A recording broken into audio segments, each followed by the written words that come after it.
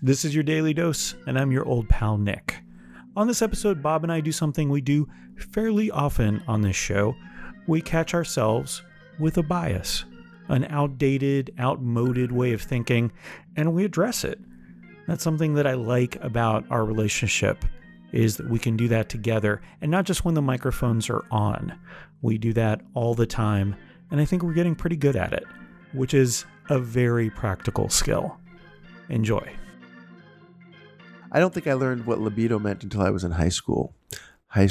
And it's Did you have one until you Oh, I did. Up until the time you learned what it meant? I did. I won't use the term that I used for it, but yeah, I understood what it meant, and so did most of the girls in my high school class. All the boys were experiencing that, and about half the girls. The girls were more interested in like changing the world, getting an education, hanging out with their friends, and the boys were more interested in the girls. Yeah. And this is in my high school, where I grew up, Saugus, Massachusetts, and I wasn't particularly good at the dating scene. I mean, I went on a couple of dates really before I fell in love with Patty, who I fell in love with when I was 17. I probably had 6 girls that I dated ever, and only a couple that I ever dated more than once. It was just, wasn't that into that. Yeah. But I definitely liked the opposite sex quite a lot. As I know you did, my friend. I did. But awkward times in high school. Yeah. Can we say opposite sex anymore?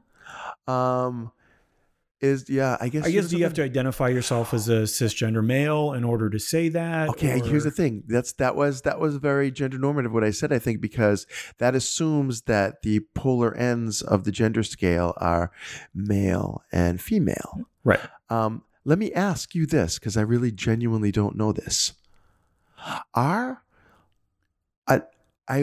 assume that I don't know what goes beyond or outside those limits. I'm sure that there are probably people that I know that define themselves further masculine than male, further feminine than female, but I don't know what that is.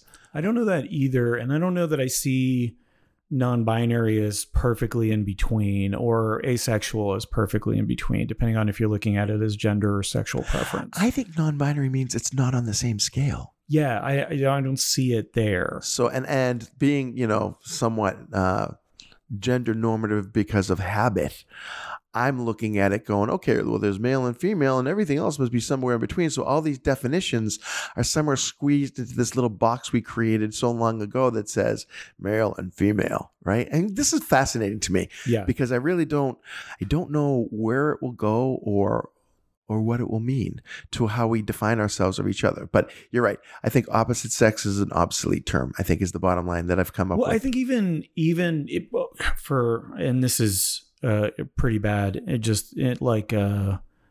intellectual exercise, but even without looking at non-binary, saying we're on the opposite sides, about any spectrum or anything like that is not great. Those are fighting words. Yeah, because we're putting these labels again on ourselves that are saying you're on one side, I'm on the other. We're diametrically opposed, and so we have to be almost not friends and not working towards the same goals. That is interesting. Yeah. I never thought of it until I spit those words out.